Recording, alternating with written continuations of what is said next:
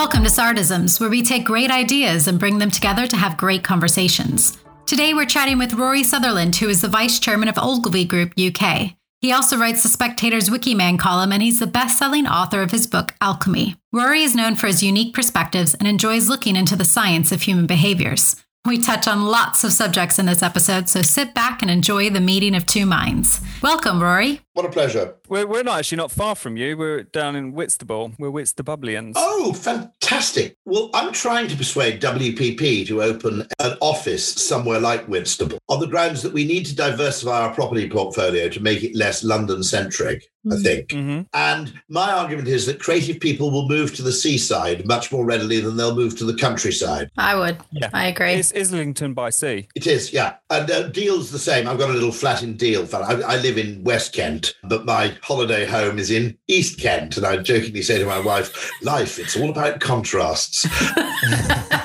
But actually, deals like that, Margate and Broadstairs are rapidly being completely transformed. And of course, High Speed 1 has been really good there, because actually I think High Speed 1's a great idea. I'm a massive High Speed 2 skeptic, but I think High Speed 1's fantastic. I was going to ask you about that. Actually, there are a billion things I was going to ask you about. Go on, fire away. I have this same issue with High Speed 2 being something that I'm sort of generally against. All my opinions on everything feel like some sort of Bayesian filter. It's not like I'm definitely one way or the other on anything in life, politics or anything else. But with HS2, I guess I'm leaning more towards I'm skeptical of it. And yet I live in an area that has seen such benefit from HS1 that I can't kind of get that out of my head. The distinction there, I think, is that High Speed 1, particularly if you commute or if you travel into London twice or three times a week, okay, it's saving people an hour a day, 100 times a year, right? Mm-hmm. Now, most people don't travel between Manchester and London frequently enough for a 40-minute saving to make a difference to their life. It doesn't even make much difference to their day, to be honest, because all that will happen is you're expected to get up earlier, so you can now attend a meeting in Manchester at 9:30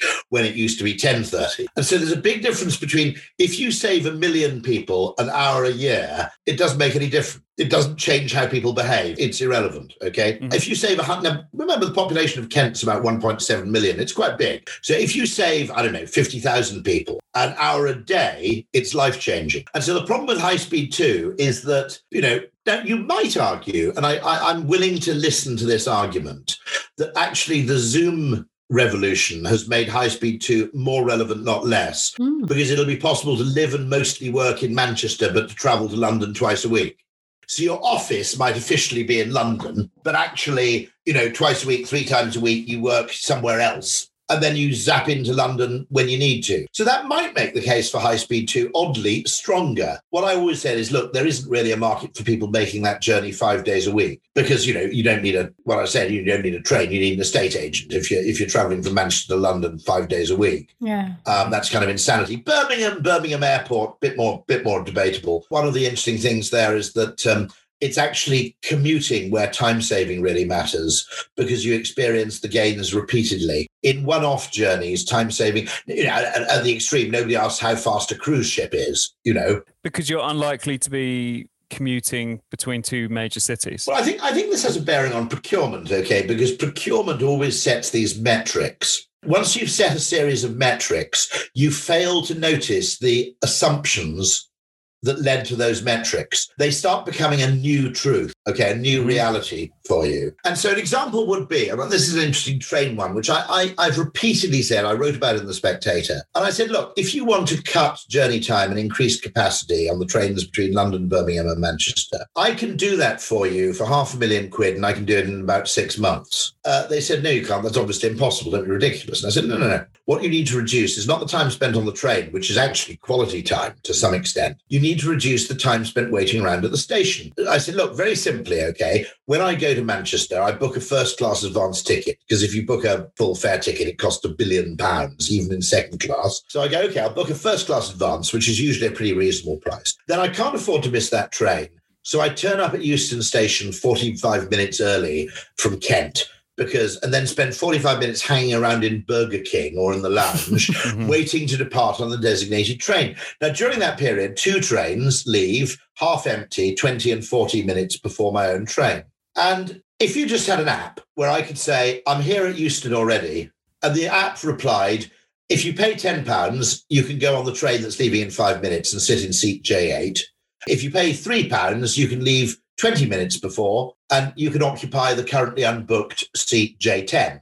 Okay. Now, what you've done there is you've increased capacity because you've made better use of empty seats. You've freed up seats on later trains, which is always good in yield management terms. EasyJet used to do this. If you turned up really, really early at the airport and they had empty seats, they just say, if you want to go on the earlier flight, that's fine, because it gives us a chance to sell extra seats to latecomers on the last flight of the day. Mm-hmm. So you'd increase capacity and you reduce my journey time by 20 or 40 minutes, and it would cost £500,000. Now, if this seems crazy, all I'm doing is redefining journey time as end to end rather than time spent on train.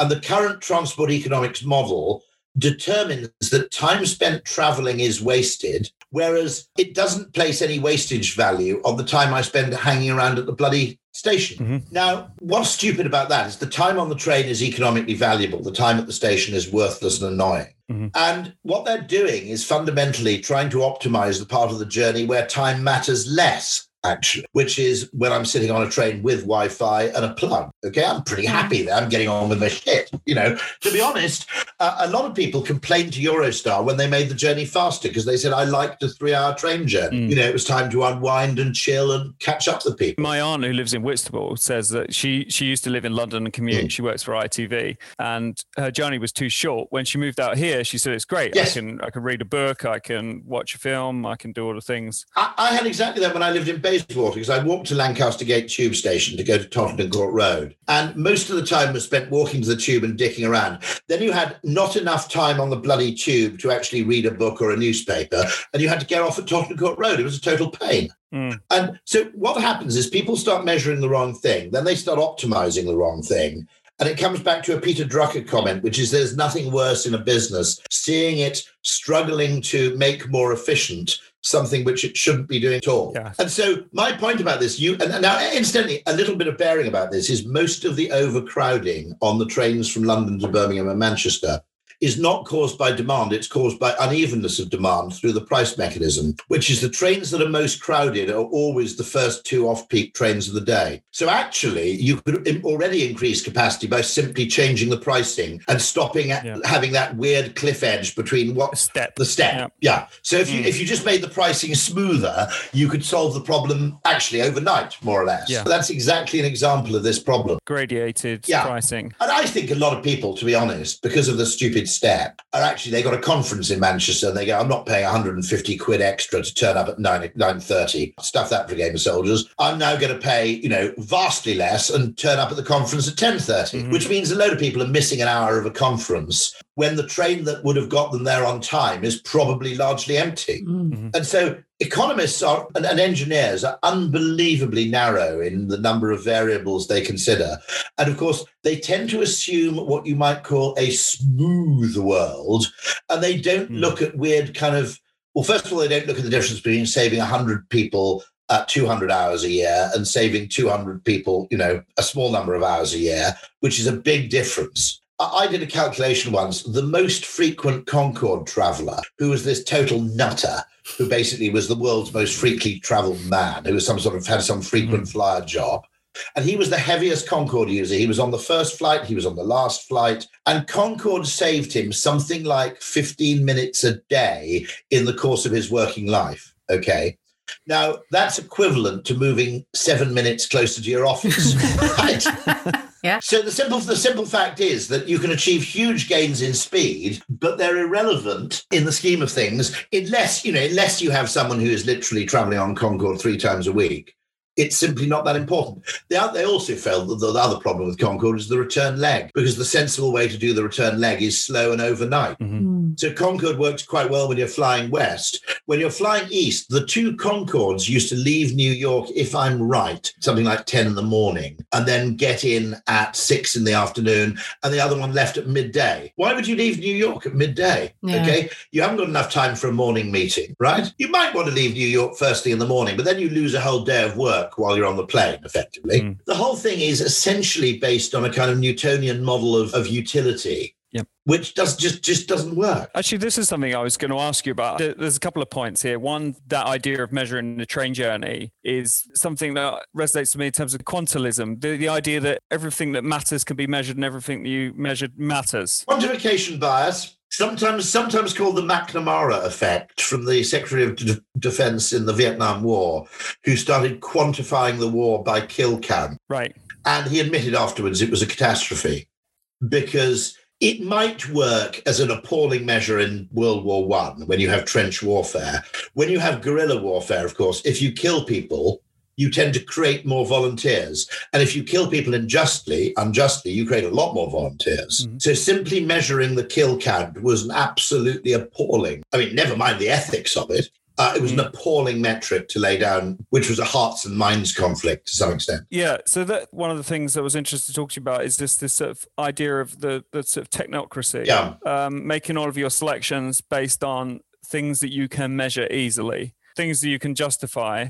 And the flip to that, which I think you linked to a video of a guy called George Cooper, who did this podcast recently. Yes, I'm a big fan. Yeah. And he was talking about how, science generally and had a tendency to think of the world in terms of sort of physics and numbers and formulas and ideas that you could prove and point at and have a formal proof of. And they tended to neglect the idea of kind of Darwinian approaches. The Darwinian approaches, they're also marketing and psychological approaches, by the way. Because a lot of business problems, the Uber map is the example I always cite, which solves the problem of waiting for a taxi, not chronologically, but psychologically. It doesn't reduce your wait time for the car. It reduces your feeling of uncertainty while you're waiting. And that has actually, per dollar invested, it has an inordinately greater effect on people's readiness to book taxis than simply making taxis turn up faster. Yeah. Because actually, I'm not that bothered waiting for a cab. First of all, what it's based on is a false correlation. Okay, so quite often, human emotional things spuriously correlate with physical measures. So if you looked at customer satisfaction, you would see that people whose planes departed on time were happier than people whose planes were late. And you'd see that people who had to wait a long time for a taxi tended to be more angry than people who'd had a taxi turn up in 2 minutes. And so the assumption is we create happiness by making taxis turn up faster. But the real measure there, now don't get me wrong, if a taxi takes 2 hours to turn up, you're going to be pissed off because you missed your meeting. Okay, I'm not talking about this in extreme cases. Most people's taxi journey, they build in a bit of a margin of error. Okay, anyway, right? It's not that if a taxi turns up, you're going to be 20 minutes, you're going to be late, and if a taxi turns up in 10 minutes, you're going to be on time. It's generally not that level of precision because traffic's uncertain too. In addition.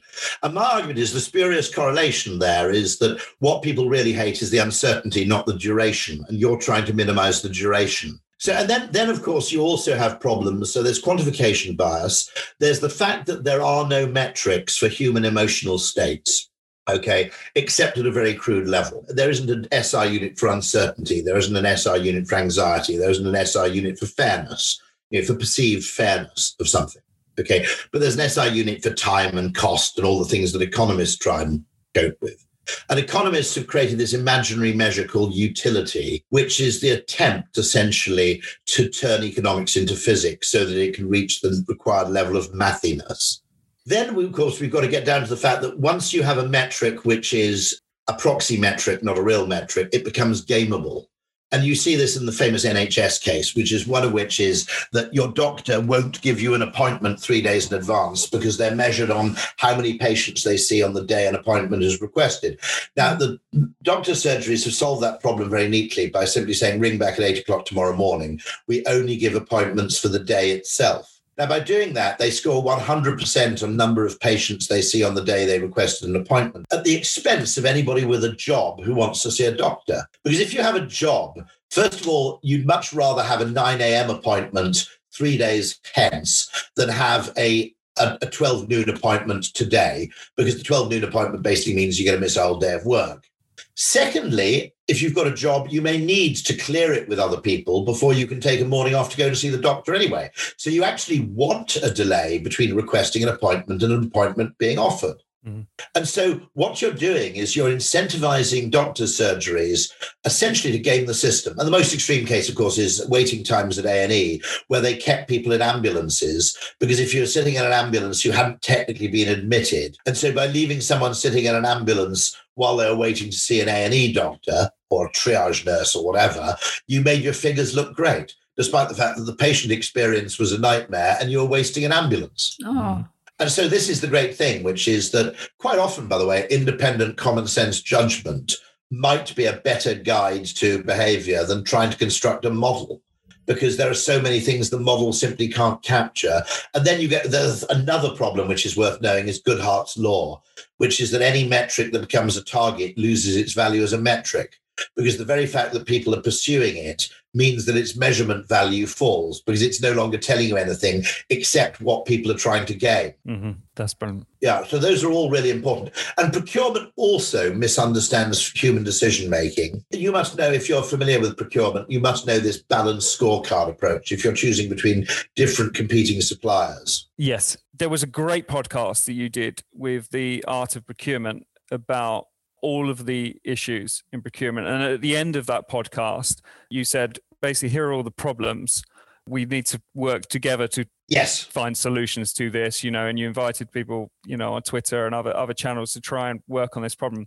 I see it as a massive issue for the country as a whole, but not just now, since forever. I used to work for the Defence Science and Technology Laboratories up at Fort Halstead. Oh, I know. Well, yes. They occasionally let off explosions, which makes the house shake. Wow. And the people of Sevenoaks, where I think you sometimes reside, get the big air raid siren going, don't you? Yeah. Fairly regularly. But so I worked in defence procurement and working to look at technologies and to make recommendations to the Defence Procurement Agency about what technology to buy.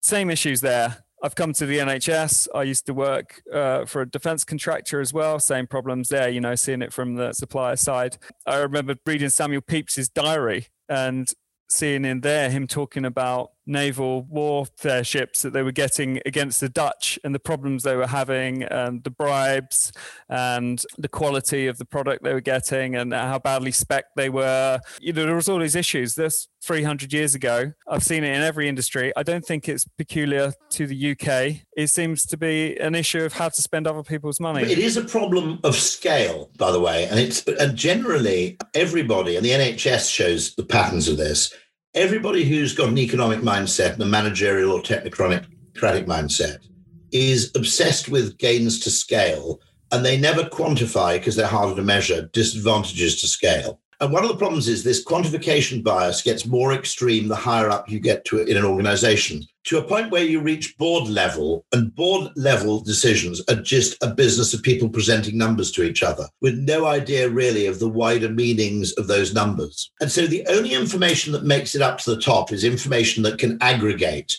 And numbers aggregate, but anecdotes don't, for example. Stories, things, lots of things don't aggregate. Numbers do. And they always aggregate through addition, by the way, as well, which is interesting because not all numbers should be treated as if they're additive. But that tends to be what happens because people know how to add at a very simple level. And so this quantification bias reaches a point where, and this is why it was the McNamara effect. He was the guy fighting the war at the top. People on the front probably would have told him that what they were doing was stupid. But the only information that would aggregate right up to the level of the Department of Defense was something that was in numerical form. And then what happens is a metric becomes a target.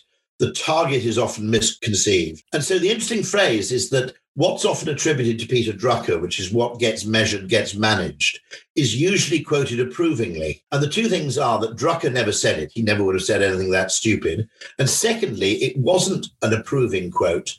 The full quote is, even if it is pointless to measure and manage it, and even if it actively harms the organization to do so. That's the full quote from what gets measured, gets managed.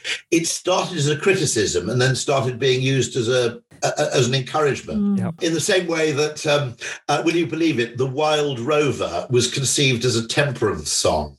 Okay, so that song, The Wild Rover, which I don't think is ever sung by anybody who isn't already pissed, was actually written as a temperance song. So it's one of those things where this thing, rather like Loads of Money, who was attended as a biting satire on Thatcherite materialism, and Loads of Money became a kind of hero. I don't know if you remember him, a Harry Enfield character. Yeah, I do. It became a taunt so that Chelsea fans visiting Liverpool would actually get out bundles of money and wave them at the people opposite.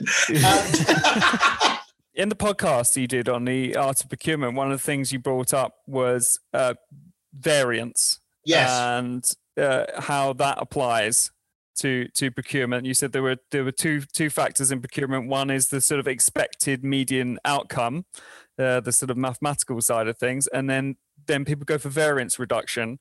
One of the controls on variance. So I'm trying to repeat your own podcast here. You can check if I've got my working correct. No. This is absolutely spot on. One of the strategies to variance reduction is branding and marketing, is your reputation. How did you treat this customer in the past? My argument was that innovation in the NHS actually struggles because they deliberately select against reputation and brand. In fact, we've actually gone through procurement procedures where you are not allowed to state the name of your company in your response to procurement.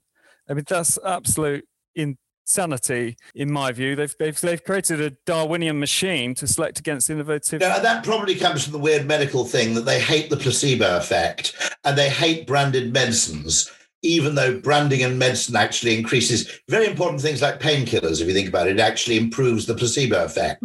So branded painkillers are more effective than unbranded painkillers.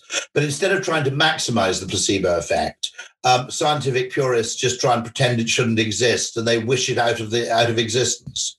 So that strikes me as alarming, because brand reputation is a rational variance reduction approach, in that no one ever got fired for buying IBM. Now, you could argue that some organizations over-rely on it. So they're more inclined to look at a brand because the consequences for their own decision-making are all about removing downside risk. And so there are biases operating in opposite directions here.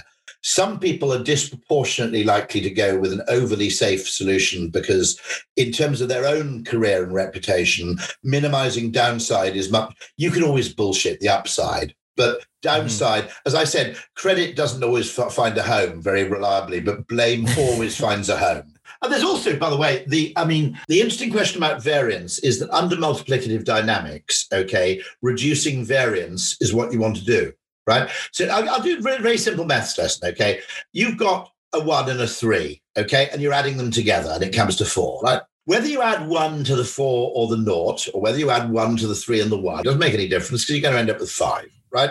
That's addition. Under multiplicative dynamics, right? Where do you want to add the 1? In 3 times 1 or 4 times 0. You don't want to add the 1 to the 3 because that's 4 times 1, it's only 4. If you add the 1 to the 1, it's 3 times 2, which is 6. So the gain comes in adding to the smallest number in the multiplicative sequence, right? That's where the biggest gain comes. Very simple bit of maths. Everybody can grasp that. Now, in decisions which are interconnected, you might argue that it isn't an additive process, it's more multiplicative. Because if you look at the sales funnel, in a sense, the bit of the sales funnel you want to improve is the worst bit. Where you're doing worst is where you want to improve things. Just in the same way that you want to add the 1 to the lowest number of the 2 in any multiplicative thingy. The interesting thing there is, let's look at that procurement thing where you have the balanced scorecard. Now, if you ask anybody who's been asked to choose an agency by evaluating the agency on a balanced scorecard where you have points for strategic vision, creative ability, chemistry, price, and you score them all on this thing and you add it all up, right? Well, it's a bit flawed because when you then add up all the scores, if the procurement person just wants to award 0 to everybody who has the 2nd, 3rd, 4th, 5th, and 6th highest price, and basically add full marks across the board to the person with the lowest price, the procurement person can undoubtedly skew the decision and have disproportionate influence in the decision by simply using, very, very extreme numbers. So it's not a very good idea in that sense. But the second reason it's problematic is if you ask anybody, did you use the scorecard to arrive at your decision? You give them a couple of drinks first. They'll say, of course, I bollocks didn't. I decided which agency I wanted to win. And then I backfilled the numbers to get the result I wanted. Now, why do they do this? And part of it's because it's multiplicative. It's not additive. Because an agent, regardless of the fact that actually strategic vision, creative ability, doesn't capture the whole gamut of things you care about when appointing an agency. And indeed, brand reputation probably matters quite a bit, okay? Not unreasonably. Despite all that, okay, it's multiplicative because an agency that's strategically brilliant and terrible creatively, or vice versa, is arguably useless. And so the whole business of addition is not only unnatural, but perhaps because it's unnatural, perhaps because it's unnatural because it's wrong. Because you want an agency which can meld those various things together. An agency that scores 0 on personal chemistry. Well, you're not going to do great work working with people you can't stand who you find morally and physically repugnant, okay? Right? So all of those things, you can't really refer to those things as being additive quantity. And therefore, that's why people ignore that model when they come to make a decision, because it's using the wrong kind of maths to begin with. And yet, because addition is mathematical, we tend to assume we're now arriving at this decision in a completely pure and unbiased way. Well, you are, but you might be arriving at completely the wrong decision. Your very eagerness to pretend that your decision is rational is causing you to make the wrong decision, because those things are multipliers. They're not really additive function. It's not really an additive function. That makes sense. I guess also you're not only they're multiplicative sometimes, if you're adding them together and there's a lot of data points, then the extreme answers to some of them should really stand out. I've got a really funny story from Fort Halstead, actually, when we were doing some risk assessments there, and there was a guy going around, similar sort of mathematical formula, likelihood versus severity. He's going through these drawers, and he picks out his sort of COSH assessments. So, control of hazardous substances, and he picks out this Pritt stick and he goes, okay, and he writes it down, and it's like a glue. Okay, so that's a bit dangerous. And he goes through and he finds something else, and he's like, a pencil, you could accidentally stab yourself with it, I don't know. And then he opened another drawer and it had a warhead in it. That's the big one. Yeah, that's the don't worry about the Pritt stick. But it was all of these. You can imagine that risk assessment. It could have actually easily have got lost. The fact that there was a drawer with a warhead in it, and then there was a drawer with a Pritt stick in it. It's always made me very wary of risk assessments from now on. Absolutely perfect, doesn't it? Yeah. And so, we Nassim Taleb's the guru on this, isn't he? The misunderstanding of things that are systemic and things which are essentially localized and containable. Mm-hmm. And, I think that, that was a mistake really looking at the euro, for example, as a decision, because it's probably easier to quantify gains to scale than it is to quantify risks to scale. And it's always easier, by the way, to quantify cost savings than it is to quantify opportunities, because opportunities arise in unpredictable ways most of the time. Okay. So there's one of my arguments about advertising is that advertising is underused because essentially a large part of its value is probabilistic.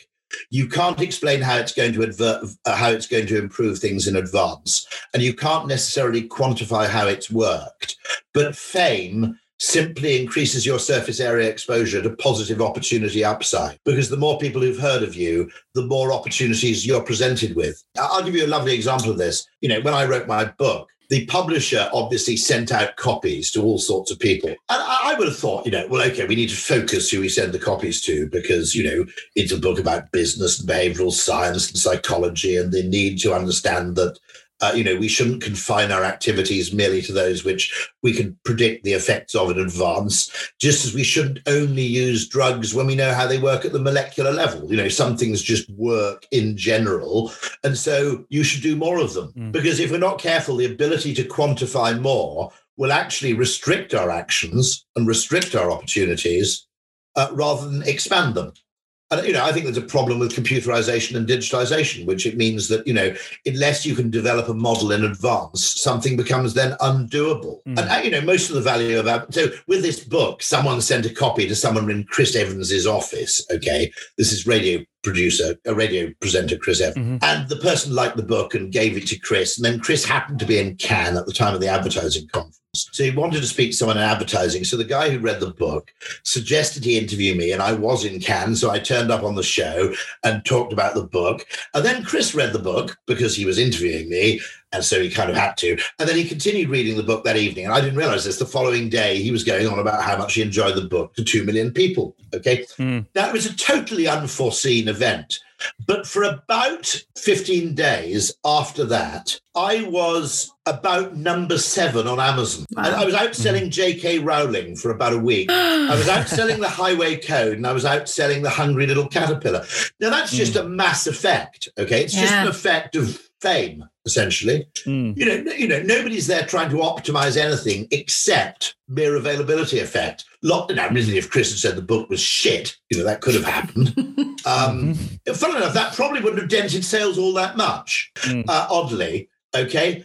And whereas Chris saying he liked the book suddenly presented me with an opportunity to sell the book to, you know, at least an opportunity to sell it to 1 million people who never would have come across it normally. I was going to ask you about fame generally and famous. It's really nice that you've come on our tiny podcast, but why? I mean, it's lovely. I'll tell you a few things. One, don't forget, I am talking to a few hundred people, okay, in the course of an hour. Now, we don't compare online audiences to physical audiences. We tend to compare them to TV audiences, okay? So when we had 30,000 people registered for Nudgestock, everybody was going, this is an online behavioral science conference. Everybody was going, yeah, that's quite good, you know, because it's online, you know, 30,000. You know, it doesn't compare with the audience for 3-2-1 or Bullseye in the 1980s, okay? You know, 3-2-1 used to have a TV audience of 21 million, even though nobody understood what was going on. But I said, hold on. I said, in the end, we ended up with 120,000 people at the peak watching live. And I said, guys, let's just sit back and think about this. That's 1.5 Wembley Stadia. That's the Melbourne Cricket Ground. Now, okay, if you're a band, there are only about 15, 20 bands in the world. Maybe a bit more, maybe 30, 40, who can play to that big an audience, right? Live. The point is, I don't know what your audience is. I should have checked, because if it's only you and your mum, probably I shouldn't have bothered, okay? But I'm assuming over time you'll get, you know, a few hundred listeners, okay? And serendipitous possibilities, right? I'm spending an hour talking to 200 people, which is a lot better than spending 200 hours talking to one person at a time, okay? In terms of the use of my time. Secondly, I'm in the behavioral science field. Okay. Now, I've got to make a lot of noise because companies have a line item budget for advertising and PR and all the other things. No client has a line item budget for behavioral science. So I've got to create opportunities. I can't just sit back and wait for some budget to fall into my lap. And there's a reasonable chance that there's someone working in the NHS, okay, who is quite interested and sends the podcast to their boss. And the boss might get in touch with me and say, can you talk at another conference? So this is why the public speaking engagement thing is very interesting, because in public speaking, you can either do it a lot or not at all, because all your opportunities come from other Now, the best opportunity, the reason I got to speak at TED in 2009 is because I spoke at a conference that I shouldn't have spoken at. So I spoke at a conference that wasn't worth speaking at. The reason was I was speaking to Nokia shortly after Ogilvy had won the Motorola account. So there was no actual opportunity there, right? And I said, look, the Motorola people in the agency go, what the hell are you doing? If word gets back to Motorola that you're speaking to Nokia, I said, I'm sorry. Look, I made this commitment and promise before you won the Motorola account. I'm going to fulfill my promise, okay? I will happily record what I said and send it off to Motorola so no one's at an advantage, you know. But I said, I'm going to go and give this talk anyway. There was someone there from Nokia World. I spoke at Nokia World in Amsterdam to about 2,000 people. You'll remember back in 2008 or something, Nokia World was this massive stage, 2,000 people in the audience event. Chris Anderson from TED was in the audience at Nokia World. He said, I'd like you to do a TED talk. Now, the point is that you're maximizing serendipity. And first of all, it's more efficient than speaking to 200 people in sequence, doing it in parallel. It's a vastly better use of time. Secondly, it enhances serendipitous possibilities in terms of someone else getting to hear about us. Okay. Thirdly, I might learn something. And I learned that very, very. You've already told me 3 stories that I'd never heard before. Okay. Right. So I've learned something. Okay. And one of the things I discovered is everything's interesting if you're curious. Right. Okay. The idea that there are boring categories in advertising, that there are boring. Absolutely not true. If you dig deeply enough, everything's much more interesting than it seems. I went to a dinner party once. I sat next to a lady who worked on making plastic bearings out of oil from the oil. It was like a byproduct of the oil industry. If anyone is passionate about anything, I'm interested in it. Because if they are, I am. You're obviously like me, Someone sitting next to me would say, I specialize in plastic. Hello. I'd find that really, really interesting. I mean, anybody who goes deeply enough, who is passionate enough about any field, has something interesting to contribute. But there's also the fact that I learned that way. And one of the biggest discoveries, I went to a compliance conference because I happen to be in the same part of London. Now, if you'd asked me in advance, would you like to go to a compliance conference? I would have said, well, if you put a gun to my head, I might go to a compliance conference. But it sounds like the most Compliance is actually fascinating because they've realized it's not about box ticking, it's about psychology. And compliance is like advertising in reverse. Advertising is how can we get these people to do this new thing, okay?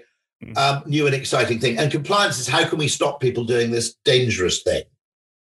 And it's packed full of ingenious psychological insights. And so I happened to turn up early, going, okay, well, I might as well sit at the back and do my emails. I was going, shit, this is really interesting. Okay.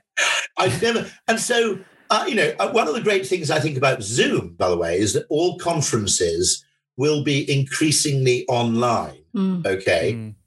And as a result, the chance of attending and not having to pay a fortune to attend conferences in what you might call in your mental hinterland goes up. Because advertising people just go to advertising conferences and the whole world becomes more and more siloed. And so this ability to create a hinterland of interests. We share a passion for weird things. In fact, you're on my Twitter. You're one of the few people who's got the bell notification because I'm like, hey, he's probably going to come up with some weird thing. And this is about an embarrassing story. You put the workings of a toilet cistern video up. And I was watching it about 2:00 in the morning. And I think my wife was like, what are you watching? And I think she would have preferred it if it was porn. That's the genius of particularly the fabric conditioner drawer in your washing machine. That's it. Yeah. So what it does, how it works, is it just it's below the level of is it an Archimedean cistern? It's something like that, but it's named after some Greek who invented it. And what it is that when the level reaches a certain point, the seal gets made and the siphon effect kicks in. So the entire contents of the drawer effectively siphon themselves out of the drawer and into your wash.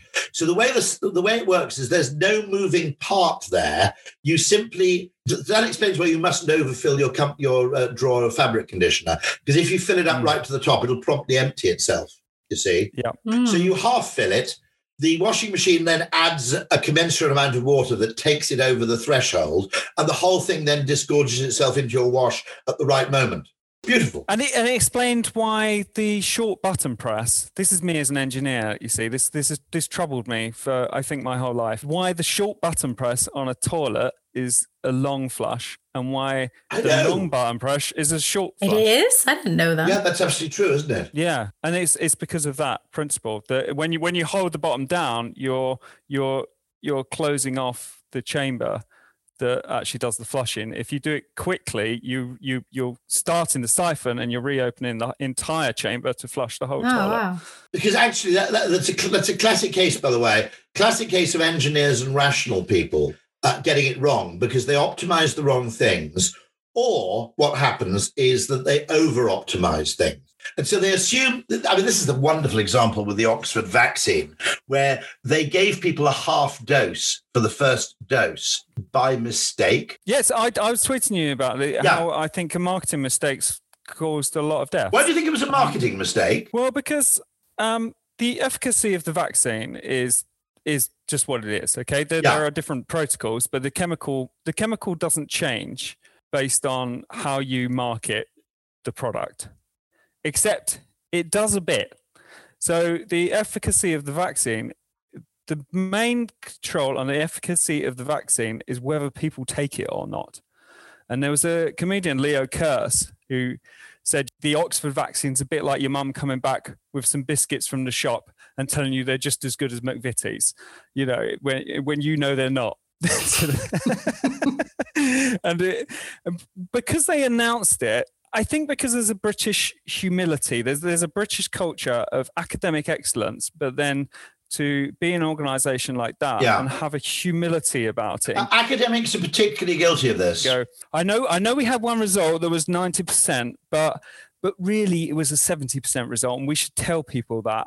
But the net result of that is that people have gone out and gone, it's not as good as the Pfizer one. It's not as good as the Moderna vaccine. And so people's faith in the vaccine was diminished, but also placebo effects of the vaccine were diminished. And for the sake of putting in a tweet, i.e. your alchemy book, you could have actually changed the efficacy of the vaccine by purely Oxford Uni's alchemy department saying pushing a 90% figure first. And they would have felt uncomfortable about it because they're scientists and they're like, well, we don't want to overstate our case. It's a very British thing. There's also a really worrying culture in science, by the way, which is with very, very few exceptions. And I really mean very few exceptions. Becoming famous is career suicide. Okay. Actually becoming rich is career suicide as well. Well, Gad Saab was talking about this. Yeah, so he was talking about going on Joe Rogan and how there was a reluctance in the academic community to go and do something like that, even though Joe Rogan gets 100 million views a month. Yeah. If you simplify anything for public consumption, it can be viewed as inaccurate and therefore people will pull you to bits because it's not sufficiently qualified. B, there's a weird thing, which is that your dedication to science generally precludes you from making any money. So my brother was an academic at an Oxford college, and one of the academics had essentially produced what was the A-level set text for chemistry. Okay? So as you can imagine, he was loaded because the margins on those books are insane, and every single A-level chemist in the country had to buy their own copy every year. And so he had a Rolls Royce and various things like that. And the rest of the academics in the college basically hated this guy. Really, really hated him. Maybe he was a hateful guy. I have no idea. Maybe he became a total asshole. Okay. Yeah. But it was considered that he'd more or less invalidated himself as a scientist. Then the second problem is the second worst thing you can have is have your own TV series or do anything roughly populist, because there's generally a disrespect, or it's considered not playing the game, because what you really want is an audience of 9 people who are peer group reviewers or something who admire your work.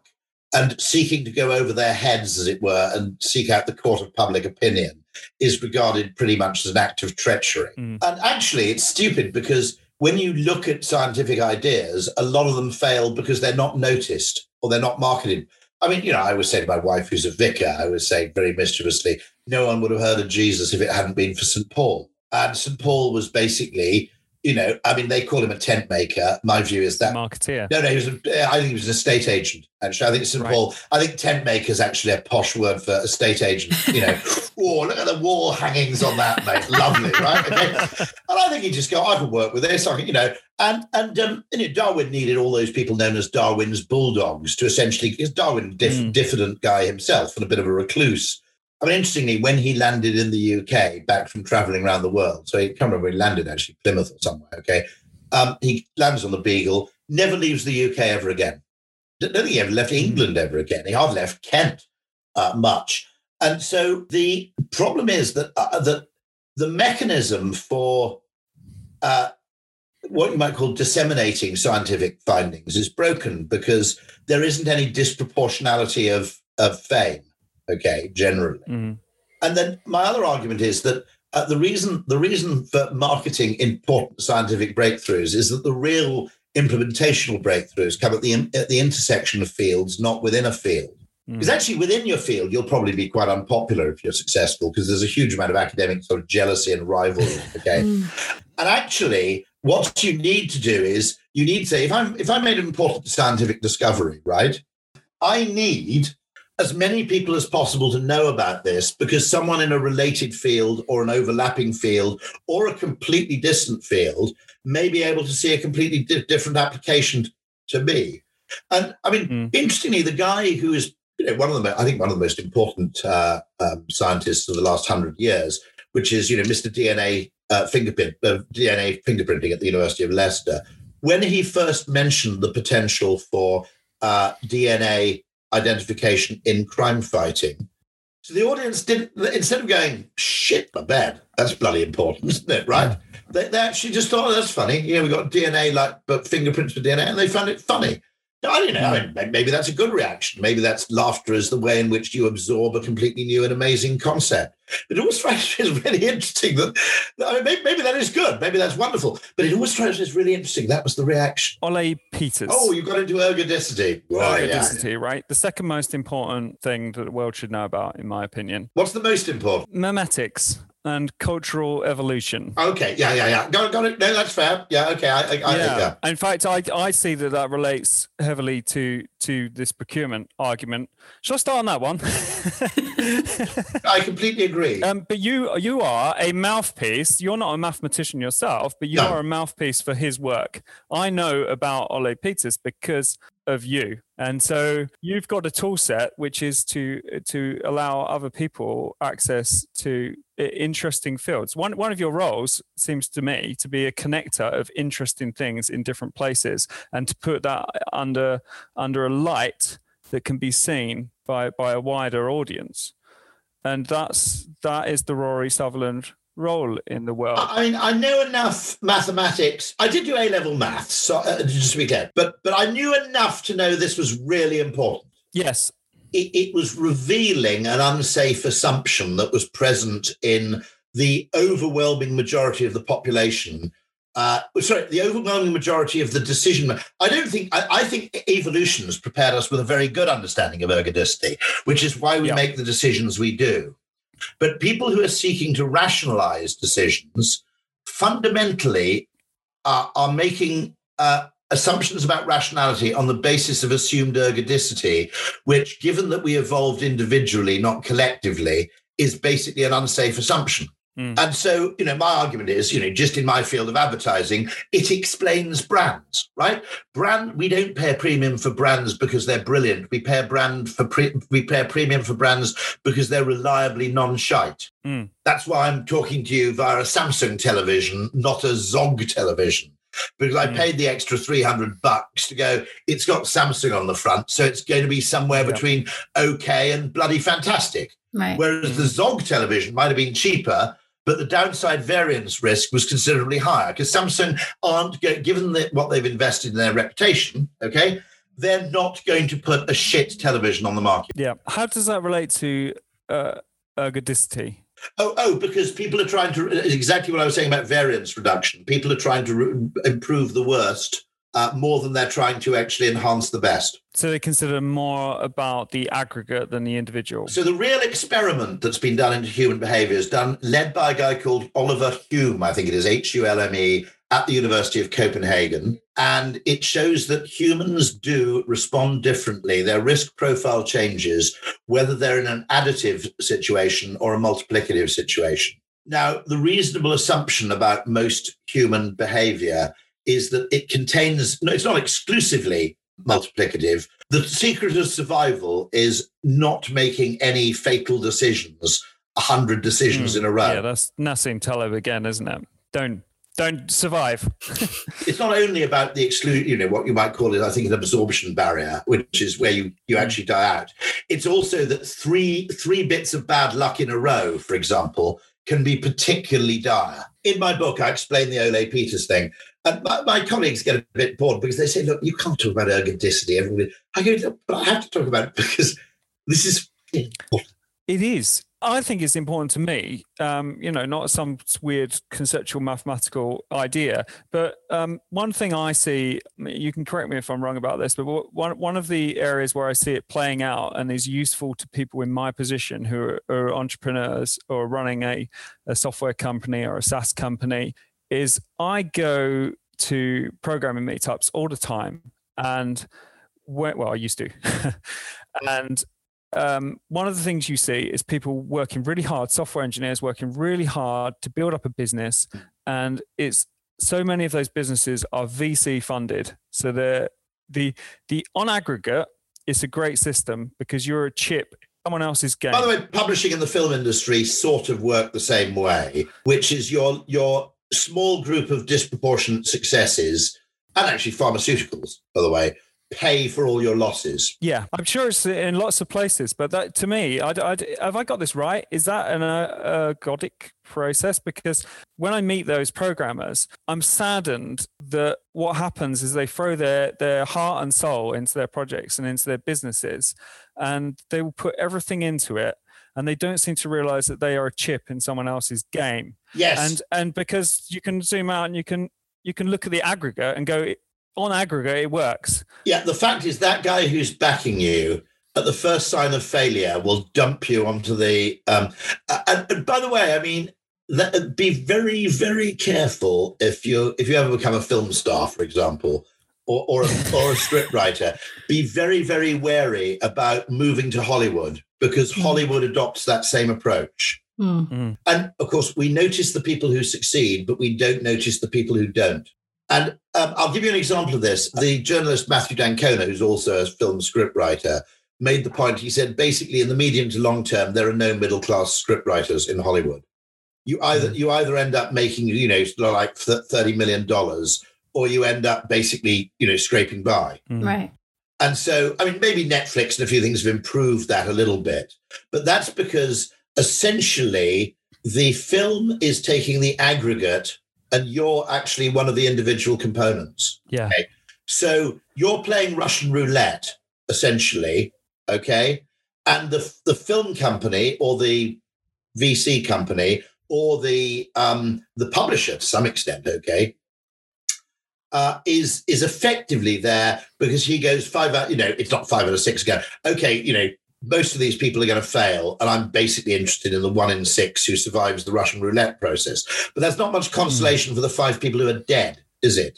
Right. The fact that a guy makes a lot of money out of you surviving Russian roulette, okay, it's not much consolation for the 5 people who are dead. And we also have the problem that the people who are dead, we don't even notice. So we don't notice. By the way, I also think there's a bias there against marketing, because when companies disappear that didn't do much marketing, no one notices their disappearance. So there's no such thing. There's no such thing as a company that failed through not doing enough marketing, because it's simply not it's a bit like that bullet holes thing in the way you place the armaments in the plane. You'll know that story, won't you? Yeah.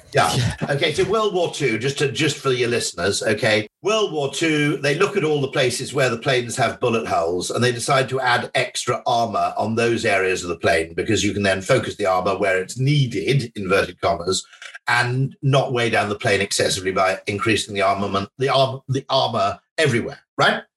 Yeah. And then the brilliant guy from Columbia, whose name I forget, Middle European American mathematician, goes, whoa, you're basically suffering here from total selection bias, because the planes you need to be looking at are all at the bottom of the North Sea. So you need to be adding armor to these planes where there aren't any bullet holes, because that's where the planes were hit that didn't make it back. What you've got is a list of places where planes can take a hit from a bullet and still make it back to base. You don't have to worry about that. And so you're absolutely right about that ergodicity thing applying to the VC model, because as an individual person, first of all, you're looking at the fact that, Sequoia or whoever it is or whatever it is, they were the people who backed Facebook and so and so, but they must have also pulled the plug on a lot of people, right? Which you never heard about.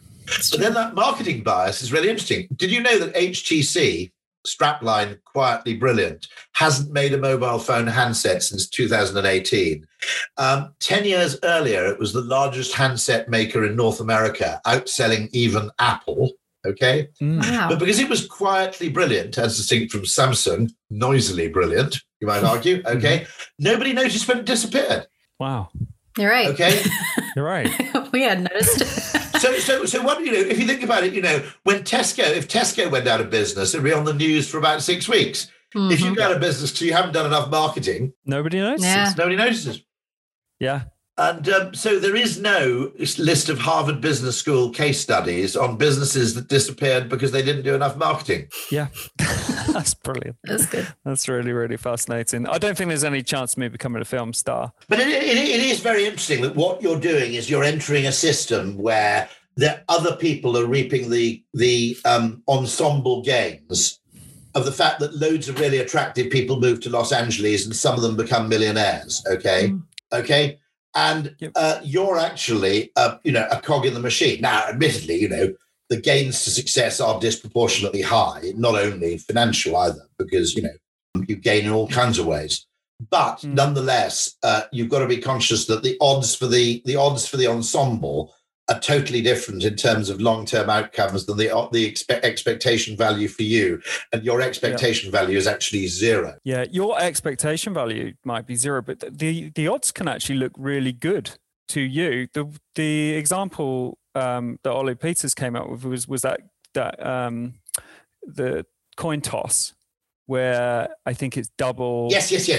It's 50% heads, your pot goes up by 50%. Tails, your pot goes down by 40%. That's how it works. And the ensemble value is positive, but the long-term expectation value is negative. So just to give you an example, okay, if you start with $100, okay, now there's a 1 in 4 chance you'll hit 2 tails in a row, okay? That takes you down from $100 to, I think I got this right, 36, is it? So you lose 40%, which take you down to 60. Then you use 40% of 60. Yeah, I think it's 36. Yeah, right? Mm-hmm. Now, at that point, you need to throw 3 heads in a row just to get back your initial stake. Yeah, because you need to throw 3 heads in a row just to get back your initial $100. Okay. So, and apparently the long-term expectation value under multiplicative dynamics of is negative. The ensemble value is positive.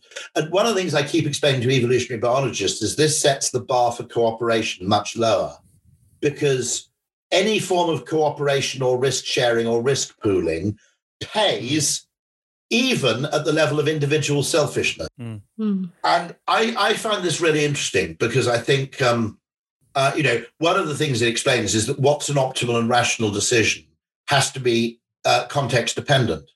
All those things are hugely mediated by your own individual context, which of course changes the whole nature of economics, because economics just assumes that your expected utility theory, I think it's called, is that, you basically do what will, and it assumes, utility is additive. Reputation is patently multiplicative, right? Because we know that from the joke that ends, you shag one sheep. You know that joke, don't you? You've all heard that joke, haven't you? I haven't. Yeah. It's brave from a Welshman. Yeah, no. I'm going to tell you a very mysterious joke. I never understood as a Welshman that phrase, might as well be hanged for a sheep as a lamb. But apparently it refers to theft, not bestiality. So there you go. You learn something new every day. It's good to know. The interesting thing is that it's basically this guy who goes, I don't know why it's set in Greece. I have no idea any of this stuff. And anyway, this guy says, if you want to go and have a good drink, go to Dimitri the sheep shagger's place. So he goes along and meets this guy, and the guy's lovely who runs the bar. He's fantastic. And after a few drinks, he says, look, you're an absolutely fantastic guy. I think you're running a brilliant bar here. But do you realize that everybody in town calls you Dimitri the sheep shagger? He said, why is that? And the guy says, I built all those boats in the harbour, but do they call me Dimitri the boat builder? I endowed the church on the hill, but do they call me Dimitri the philanthropist? I built the harbour wall with my bare hands. Do they call me Dimitri the harbour builder? No, you shag one sheep, right? Now, what that is a joke about is it's a joke about the fact that reputation patently exists under multiplicative dynamics. It's not an additive function where one thing offsets the other at some level. Okay? And so the assumption that utility can always be treated as if it's an additive function and that there's no kind of dependency involved is obviously mathematical nonsense. I think ordinary, non-educated people instinctively understand that with the way they start their businesses, lead their lives, do that, and so on and so forth. Okay, so I think this is an area where, and I think there are lots of areas like this, and this is why I was drawn to it, okay, and I do not class myself for one flaming second, okay, among the people who make this contribution, because I'm an impresario, I'm not an intellectual, okay. The only thing I can say is generally my track record of spotting things that are important early, like the internet, which I spotted in 1987. My brother was an academic, so I used to blag time on the university computer. As a classicist, I wasn't given any commuting time. But I discovered Usenet, news groups, and I thought, oh, shit, this is amazing. Potentially, this is something else, And I did spot that. I'm also a huge Zoom evangelist. I think that's a transformative technology that people are talking about almost as if it's unimportant or a sideline. I don't think it is. I think it's one of the most important technologies to permeate humankind in the last 50 years. Much, much more important than people realize. Partly that's because I think the way businesses communicate with other businesses, communicate internally and communicate with other countries, it was previously absurd. So you either had people flying somewhere and spending $6,000 and 3 nights in a hotel, right? Or you had emails, right? And the yawning gap between those two was absurd. It's like having a town where you had stretch limos and you basically had hand carts as a form of transportation and nothing in between. It's that crazy, right? And business is always slow. I mean, the general order of progress goes pornography first, consumers second, business third, public sector fourth. Wow. That's the general order in which innovation takes place. I think the NHS is still the world's largest buyer of fax machines, if I'm right. Now, there may be a good reason. I will defend fax machines. Yes, no, I will as well. I will defend them because I think they have a role that people don't realise. They're one of the few devices where you basically have location-based authentication. So it doesn't matter if you're a bank staff nurse or a bank staff doctor or someone else. If you happen to be in the room, you are authorized to receive that fax.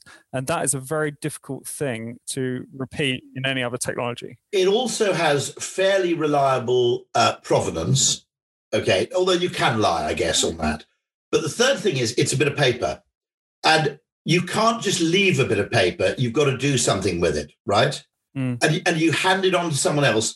By the way, I mean, there are many, many reasons. If you're elbow deep in someone's thorax, okay, you'd probably rather have a piece of paper than a screen because a keyboard's not much use to you in mid-operation. So there are all kinds of reasons why paper has virtues, and I agree with you. And the other one would be, if it's addressed to someone, you pass it on, they see it. You can duck responsibility with electronic forms of communication very easily. And I'll give you the classic ducking of responsibility one, which is in email. We've all done it, okay? It's Friday, 4:00 in the afternoon, and you're looking forward to basically switching off and watching telly. And someone sends you an email saying, could you write us 200 words? Yeah, I could do it right now. Oh, fuck. I don't really feel like doing it now. Oh, dear. Oh, shit. What do? How do I buy myself, a day's grace? Oh, I know. They haven't said when they need it. So I write back, yeah, I'd be really happy to do this. When do you need it by? And I press send, turn off my computer and go, okay, I've discharged my fucking responsibility here. I've done nothing of any value, okay? But I've basically moved the monkey onto someone else's back.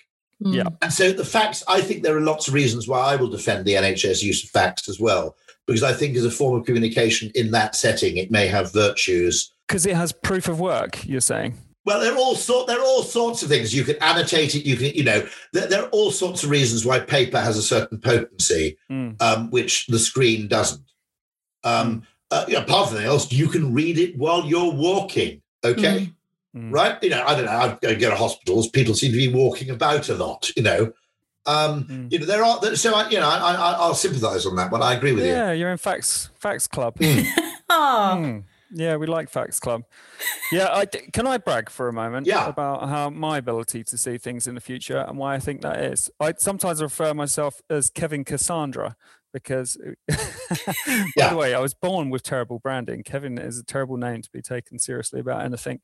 It's okay now. You're okay now. Yeah, I know. Actually, Jamaica's helping me in that regard because it's quite a popular name in South London and Jamaican communities. And the comedian Kevin Hart and... I will tell you a very funny joke from the late 80s, okay, yeah, go on. About Kevin's, which was told to me. The advertising agency, I think it was KHBB, and they had a whole group of potential potential graduate recruits in for the day to interview them. And... one of them had the unfortunate name Kevin Penistone, which is Penistone. Oh. So you naturally read it as Penistone. There is a place called Penistone somewhere in Yorkshire or somewhere, okay? Of course there is. And the creative director went up to him, looked at his name badge, which said Kevin Penistone. And he said, looked at it and said, it's my worst nightmare, that. He said, being called Kevin. Anyway, sorry. So anyway, apologies for relaying that. But it alliterates with Cassandra. Yeah, Kevin Cassandra. And I think because right. For a start, January, I was stocking up my house, preparing for the coronavirus, which I think puts me in a strange. Okay, that's total credit. Yeah, total credit. I was sending messages on WhatsApp to friends and neighbors saying, I think this thing's serious. You should prepare for it and do something about it. I was early on masks. Bitcoin. When I learnt about Bitcoin, I could not sleep for 2 days. How many have you got? Well, not as much as I like. And the weird thing about when I discovered Bitcoin, my 9-year-old son had just been born. He was literally, I actually remember buying the Bitcoin and having him in my hand. And, he was about the size of my arm. He was, obviously brand new baby. Yeah, we were skint. We were just starting the company up. I'd just been told that the project we were working on was probably going to be cancelled, which funnily enough got reversed, which is why we're speaking to you now, because the company's done brilliantly, and it completely flipped. We had very little money. I was £400 into our overdraft. Not actually. I had £400 left before I hit the bottom of my overdraft, and I spent £200 of it on Bitcoin. You got four? No. I did have a lot more. I was very close to having hundreds of them. So it hasn't changed my life, but it's. Did you spend some of them? I spent some of them. My wife told me that we should, when they were quite high, when they were about 2,000 each, we sold some and we said, if they go down again, let's sell some and go on a trip to New York and have a trip around New York and go. So and that cost you £1 million quid. That trip to New York. That trip to New York has been very expensive, but I would say I have an ability to spot things early, and it's not because I'm a smart man. It's because I'm interested in so many different things. I love Mindquakes. I loved your book, and I love a lot of your content, and it's because you're a fellow explorer of Mindquakes. You get these sort of tornado chasers that go. I feel like we're both sort of people that go to the areas where you're likely to get a mindquake, where your view of the world is shaken, and you think, God, the world is just not how I saw it. So when you mention memetics, by the way, do you mean memetics as in that French guy who was at Stanford? No, there's a mimetics, which is M-I-M-E-T. Oh, and memetics, which is memetics, is it? There's memetic, there's mem like internet mem. Okay, so selfish gene. Yeah. And this actually relates to procurement. Have you read The Selfish Gene by Richard Yes. Dawkins? Oh yeah. It was a game changer for me. And actually, I suffered a brief bout of depression after reading it, in fact. Oh. Well, that's funny you should say that. Yeah. Because in the 40-year anniversary edition, it deals with exactly that point. It says, how do you unread the selfish gene? Because a lady said that I basically had 10 years of depression that wasn't quite that bad with me. Was brought about by the selfish gene. Because once I had that mindquake, it put me into it's made me think with my children as parasitic vehicles of genes. I always thought of my dog as a parasite down here, because basically he latches on to my biological drive to look after things with big eyes. It's mutualism. You're exploiting each other, I think, ultimately. I mean, of course. Yeah. I don't think dogs are parasites. Cats are parasites, probably. I have a cat. No, I love cats. I'm actually a cat person, but I think they are parasites. They hate us. Basically, yeah. But dogs do actually. I mean, the very interesting thing is that not only have dogs have co-evolved with humans. There's a really interesting theory, which is at the absolute low point of human population, okay, they think that humans were down to about 8,000 breeding pairs worldwide, okay? And one theory is that the small group of people who survived some, period of climatic disaster were the people who'd actually cracked dogs as a technology, okay? Wow. Because if you think about it, a dog's quite impressive in its way, a human's quite impressive in its way, but a dog plus a human is a serious fucking entity. Yeah. And the actual outcome of this theory is not only that as a dog, you're not completely dog if you don't have a human, But as a human, you're not completely human if you don't have a dog. Oh, this would be music to our team's ears. A lot of dog lovers. So you're not fully human. I mean, I can't have pets. I live on the second floor. I can't have a cat. I can't have a dog. And I, broadly speaking, buy that. I think I buy that theory that unless you've got a dog, you're not fully human. I can just about buy that. Yeah. Well, someone said to me, if you don't buy a dog, you are missing out on the perfect animal, an animal that has evolved to be the perfect partner over thousands of years just for you. Bit complicated because there isn't really a perfect dog, is there? I mean, breed. The Border Collie is like the total joy. Oh, yeah, it's a genius, isn't it? And what's interesting, did you see that wonderful footage where you had Border Collie puppies which were automatically herding duckling? As if it's completely, it can't. Can it be innate? Like new. But they were actually herding ducklings around. That was their instinct. Pointed dogs will still point. So it is innate. It's innate. To just point at game. Yeah, it's really strange. So anyway, shall I go for the memetics thing? Because otherwise it will drive me insane. But so in The Selfish Gene, he introduces this idea of the meme and says that essentially you could have the similar kind of concept, that there are memes that are perpetuated and they have the same replication engine. So they reproduce, there's selection and there's inheritance. And there's another lady who's written a book called The Meme Machine, Susan Blackmore. I'm going to have a look at that. Brilliant. She's probably the academic most well known for memetics. But that idea just completely shook the foundations of my existence, and I started to realize that actually the selfish meme is everywhere, and it has massive repercussions for our discourse on the internet. You know, Mariah was pretty stressed. Mariah's a Floridian. A Floridian is a flow rider, pretty stressed about the elections. We were talking about the elections, and I have a weird idea that if I was a GOP strategist, this idea that all votes seem to basically split 50-50. Brexit, the Tory Labour, it wasn't actually a perfect split, but if you take the Lib Dems and Labour and stick them together, I think you could basically argue that there's Tory and anti-Tory. And so my idea of this sort of memetic virus that's got into our mind is that there are some memes that are not for the benefit of the host. And much like we've got this RNA virus going around at the moment, there's a memetic virus, a toxoplasmotic Can you explain to me why, having had this insight, Dawkins basically suddenly goes off on an anti-religion? Well, because his dad was a vicar and he hates religion, right? His dad was a vicar? No, I don't think his dad was a vicar. Was his dad a vicar? I thought his dad was religious. I suspect he's got a child or something who's become religious, but I don't understand it because you might argue that most of religion is just a creation of group solidarity combined with the gamification of altruism, right? And generally, its universality suggests it might have some positive effects. I think it does have it. Mariah and I were having this discussion the other day. I was talking to a zoologist. I'll be very mischievous to Mariah, okay? I'd rather break down in a red state than break down in a blue state. That's interesting. Okay. I think that actually... I think that to some extent that people in red states are nice people pretending to be nasty, and people in blue states are nasty people pretending to be nice.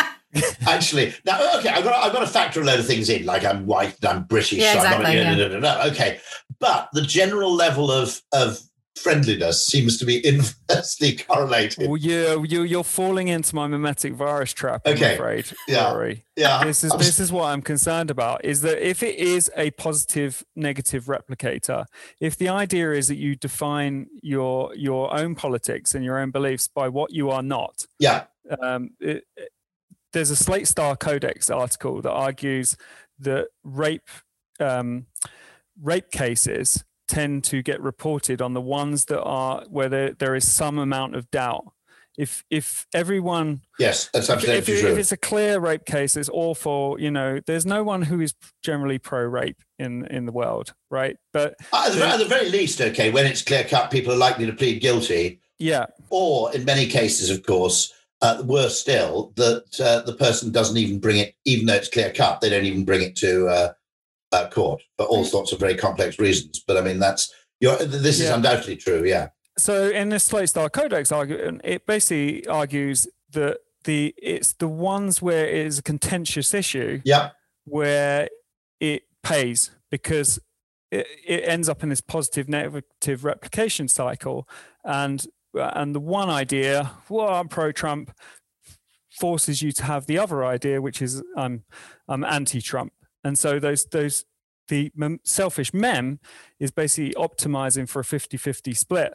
And so what that means is if I was a GOP strategist, I would have assumed that this mimetic culture that developed, that's self-optimizing, will always rebalance pretty much to 50-50. And if you are a strategist in an election campaign, you should realize that most political movements are defined by what they're not. And if one goes up, the other one will come up to meet it.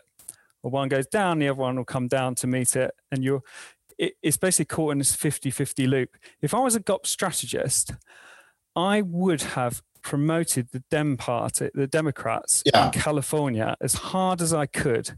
And I would have taken the staunch red states and actually campaigned for the Dems in the red states. But what you want to do is raise up the average across where it matters. So the Tories sort of accidentally, I don't know whether they deliberately did this, but the Tories basically did this with North London. They made Labour and the sort of cultural elite the party of North London. And what unites everyone else is hating North London. And we are not North London. So if I was a Tory party, I'd be like, yeah, that Labour's North London. Labour is Islington. Labour is everything that you working class, from the industrial north, it's everything that you're not. And so by pushing the London vote up, you actually end up taking all of the seats across the rest of the country. Actually, in a weird way, the left has fallen into that trap more, because by making politics about things that largely concern academics and students, and journalists, I mean, if you think about it, the Democratic Party in the US used to be a weird coalition of Southerners and Northern liberals until that I suppose it was the Reagan Revolution, when the Republicans captured the South, and they've never really lost it since. In fairness to conservatives, they're not very easily demographically stereotyped if you look at it subtly. They're very easily stereotyped if you simply want to depict, a load of rich people manipulating everybody else. Now, in order to justify the fact that conservatives get quite a large share of the vote, it's not plausible to say it's just rich people voting conservative. So your story is it's rich people who are manipulating these morons, right? And so you end up depicting a large swathe of the country where there's total cretins, right? In order to explain the fact that these people are actually an electoral force. It's a much safer game to vilify people who actually have power, right? Because in a sense, so the anti-conservative narrative is always that it's manipulation via the press.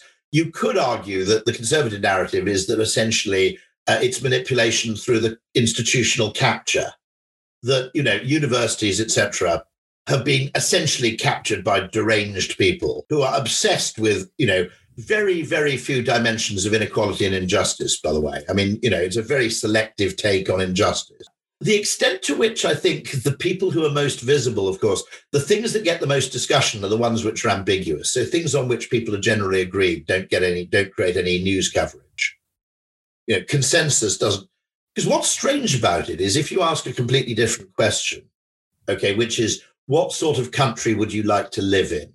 Because I think that's a reasonable question, because you can't just choose a fantasy world, You've got to actually say, we've got to choose some sort of system or entity that actually exists, And people on the left might say Denmark or Sweden or Norway, and they might lean towards Scandinavia. I'd actually lean quite heavily Scandinavian. People on the right would probably be more likely to say Australia, and then people on the further right might say Texas, I don't think anybody would say North Korea, right, or Venezuela.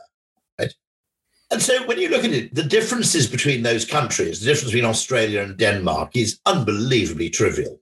really. Mm. I mean, in terms of what actually happens there, how it works, how the system works, is ludicrously trivial. And so the fear is created by the most extreme people on either side, I think. And so they somehow get disproportionate coverage. But you're right about that defining yourself by what you're not. Now, you could argue, by the way, there are ways to define yourself by what you're not, which are politically consistent, which is defining yourself as broadly, centre-right or centre-left because you don't like dogma, strikes me as quite sensible. Which is that to say I'm broadly speaking, left-wing conservative or centrist conservative or a moderate socialist. Mm-hmm. And the definition you're using there is essentially, I don't think human life is so simple you can cram it into a simple mental framework. So I'm naturally averse to any attempts to do exactly that. All right, strikes me as perfectly sensible. But there's no news coverage in that position. I mean, if you want to get onto the Radio 4, if Radio 4 ever ring you up and say, we've got a program tomorrow about this, could we just talk about this because we're looking for panelists, okay? And you say, I have a deeply complex and nuanced position on this question. Yeah, you're not going to get They'll hurt. ring you back in 25 minutes and say, actually, you're no longer needed tomorrow, Don't worry. Or worse still, they don't tell you you're no longer needed, so you get up at 5 o'clock in the morning and then get a text to say you're no longer needed. That to me is the mimetic virus. That is the thing, because if you take it from a sort of Darwinian evolutionary approach, it is selecting for stories that are deliberately divisive, and they are therefore the ones that replicate, and that process strengthens and strengthens and strengthens. There's another thing which Michael Polanyi said, which is that you have two kinds of belief. You have the belief which is basically based on articles of faith, like the creed in religion, okay, and you just believe it because you say you believe it, and because you know it's not entirely true, but it's helpful to proceed as though that were true, okay. Mm.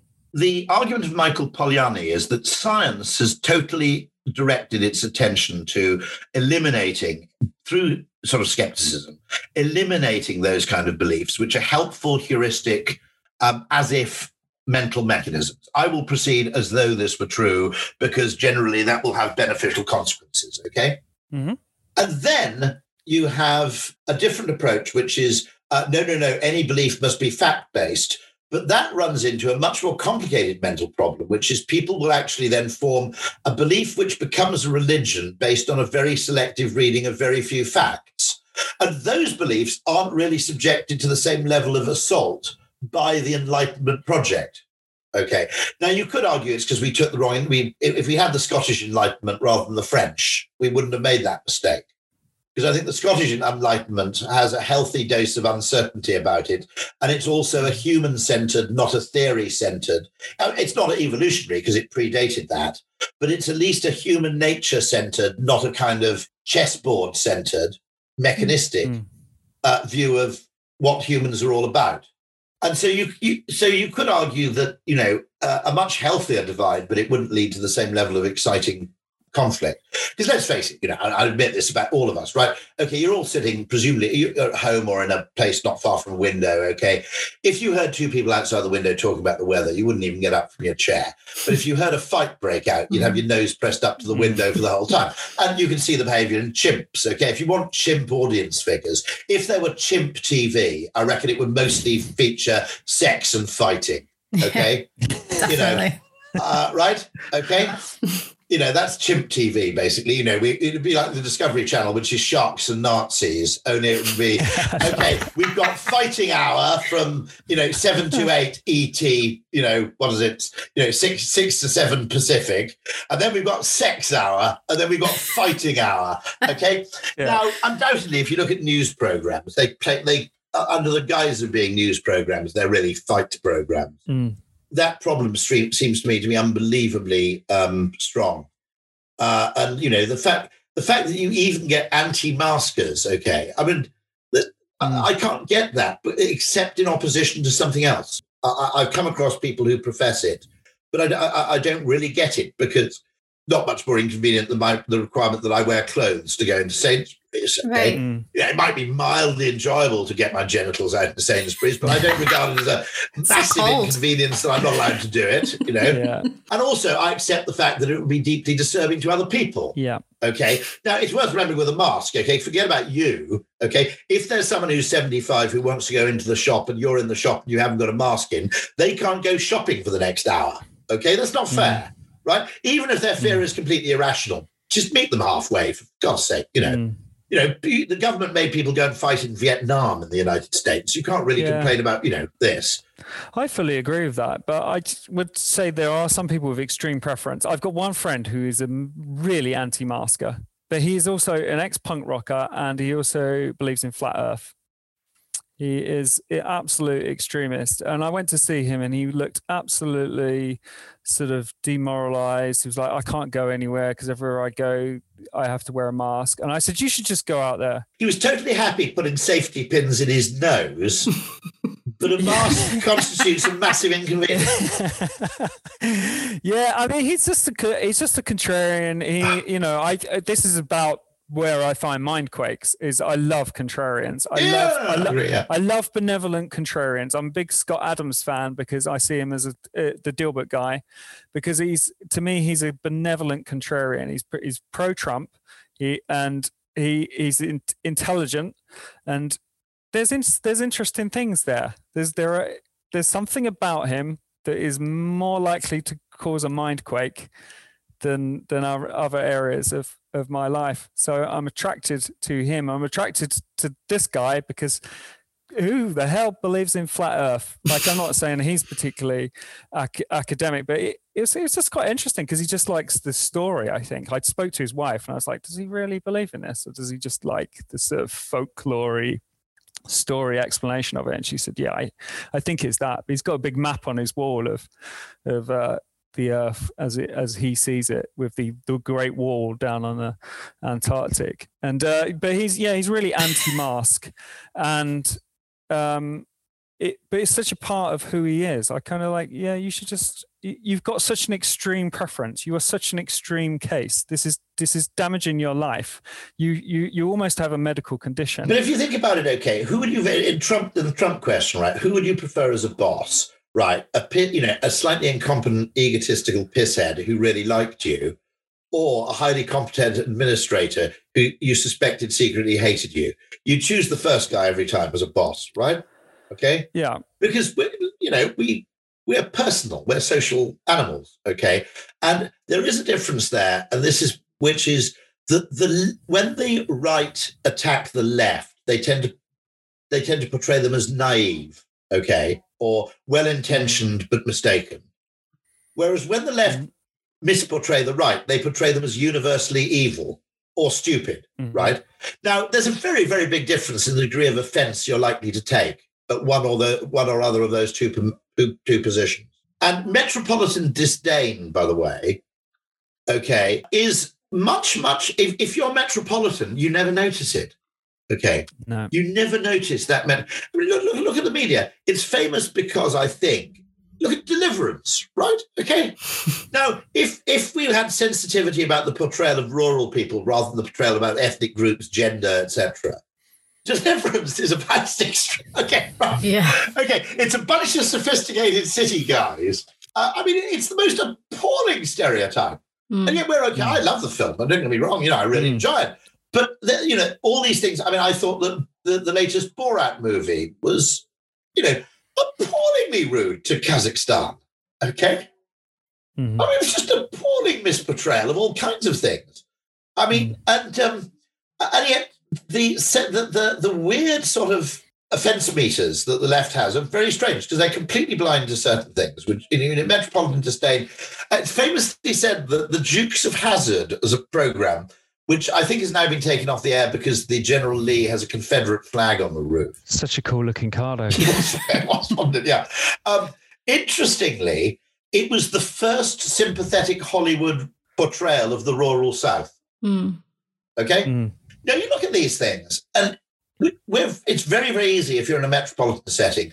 And by the way, all people who move to the city become city wankers because of essentially what's called it's the fox and the grapes, essentially. You have to move to the city in order to earn a reasonably well-paid job that will pay off your student loan.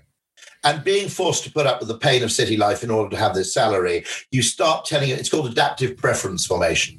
You start telling yourself loads of reassuring stories about how cities are really cool and the countryside's rubbish in order to, despite the fact that the opposite is largely true, by the way. I mean, the internet means that 90% of what you could buy in a city in 1970 you can buy exactly the same shit in the countryside, right? Right. Okay?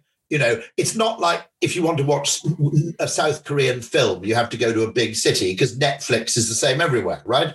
So the deficit in terms of exposure to things. Actually, we've never explored this. I had this debate with a friend that wanted to do the same journey as us from London to Whitstable or to the Kent countryside, and the how much that revealed to me coming from London out to here. And they said, "Oh, I'm a bit worried about the diversity," and I said, "Well, you mean ethnic diversity, right? Yeah. If you want diversity of opinion, you've come to the right place, because if you go to Thanet or Canterbury, you're going to hear two very different stories." Kent is not very ethnically diverse, although it's not negligible, but it's not very ethnically diverse. But it's a microcosm of the UK in most other respects. I'd agree with you, because you've got brilliantly the estuary towns were described by Stuart Maconie as the kind of place you take your northern friends when they accuse southerners of being soft. Okay. You get yourself down to the Medway towns. It's Dartford, night out in Dartford. Yeah, night out in Dartford. Yeah, I used to go out with a Dartford girl. No, you wouldn't call southerners soft if you've had a night out in Dartford, trust me. So, it is that weird mixture of the bucolic and the practical, so that you can drive through a medieval village and then 5 miles later you can buy replacement hubcaps for a Mercedes van at 11 o'clock at night. It's an amazing mixture of the two. But no, and also, of course, when you move to the country, you mix with a far more diverse age group than you do in London. In London, everybody you know is within 3 years of your age. So those kind of things, that's a bit of an exaggeration, but there's much more homophily in London in terms of people who meet people who work in the same industry as them, who do the same kind of jobs as them, the same kind of age group, all that sort of stuff. Was a Mindquake chaser. I love it down here. It's been the best move of my life. Yeah, I'm a total fan as well. I've never regretted it for a moment, really. And what do I miss? A few weirder ethnic foods, like Lebanese food, is harder to get hold of. And then the only thing cities continue to do better, obviously, is things where you need large crowds of random people. Whether that's a nightclub or whether it's the dating scene, which I'm a bit old for now and a bit married for. I think that Tinder in London's probably a bit better than Tinder in Cornwall. Let's be honest about that, right? Okay, so there's certain things which require the huge congregation of ant-like. I was watching a documentary on, by the way, the how ants respond to infection, which is a form of variolation, which is they get themselves a very little bit infected from other ants, which then confers immunity. Quite interesting. Anyway, But I was starting to think we always refer to humans as being ant-like, and I started watching ants, and I started thinking of them as Londoner-like. In their weird propensity to crowd together in unbelievably small spaces. Gosh, these things are just like Londoners. That is very, very interesting. Nassim's very interesting on this because he's a big fan of suburbia, because he says you've got the countryside when you want it, and you've got he's in sort of Larchmont or thereabouts in New York. He's a regular Mindquake creator. He's an epicenter of many, many Mindquakes. But this has been a huge pleasure, and thank you very much indeed. Thank you so much. I've really enjoyed it, Rory. Thank you very much, mate. Thank you to all our listeners who tuned in to today's episode of Sardisms. We really enjoyed having Rory Sutherland and hope to have him back for more Mindquakes. You can find out more about Sard by visiting sardjv.co.uk or send us a tweet on Twitter @sardjv and use #Sardisms. Until next time, have a great week.